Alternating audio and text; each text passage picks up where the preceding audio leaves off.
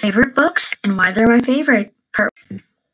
Okay, so for today, I know I said books as in plural, but I really want to talk about one specific book right now, and that is I'm Not Your Perfect Mexican Daughter by Erica L. Sanchez. I may have gotten that name wrong, but it's Erica Sanchez. And honestly, it's probably one of my favorite books. And here's why.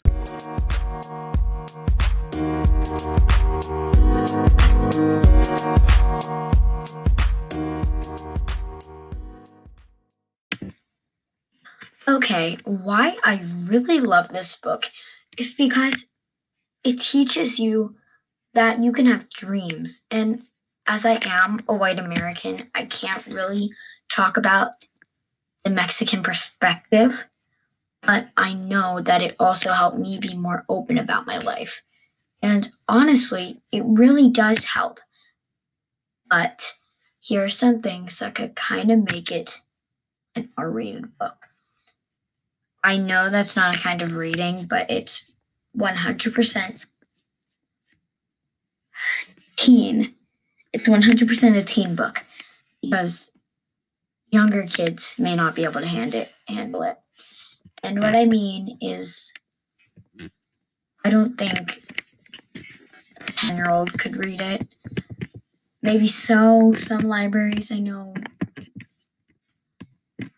let their kids check out from the teen section around 10 or 11, but it's honestly a book for teenagers because it also does talk about going to college.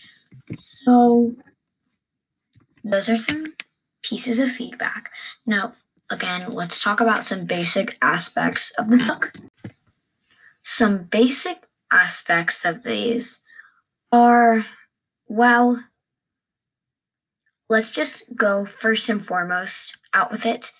It talks a lot about drugs, murder, teen pregnancy, finance, horror.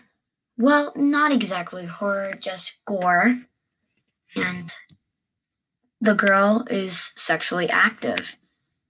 And it also deals with a lot of peer pressure, especially with all of the drinking and the sex. And it's really, really a teen book. And not to mention, there are also some homophobic parts of that book.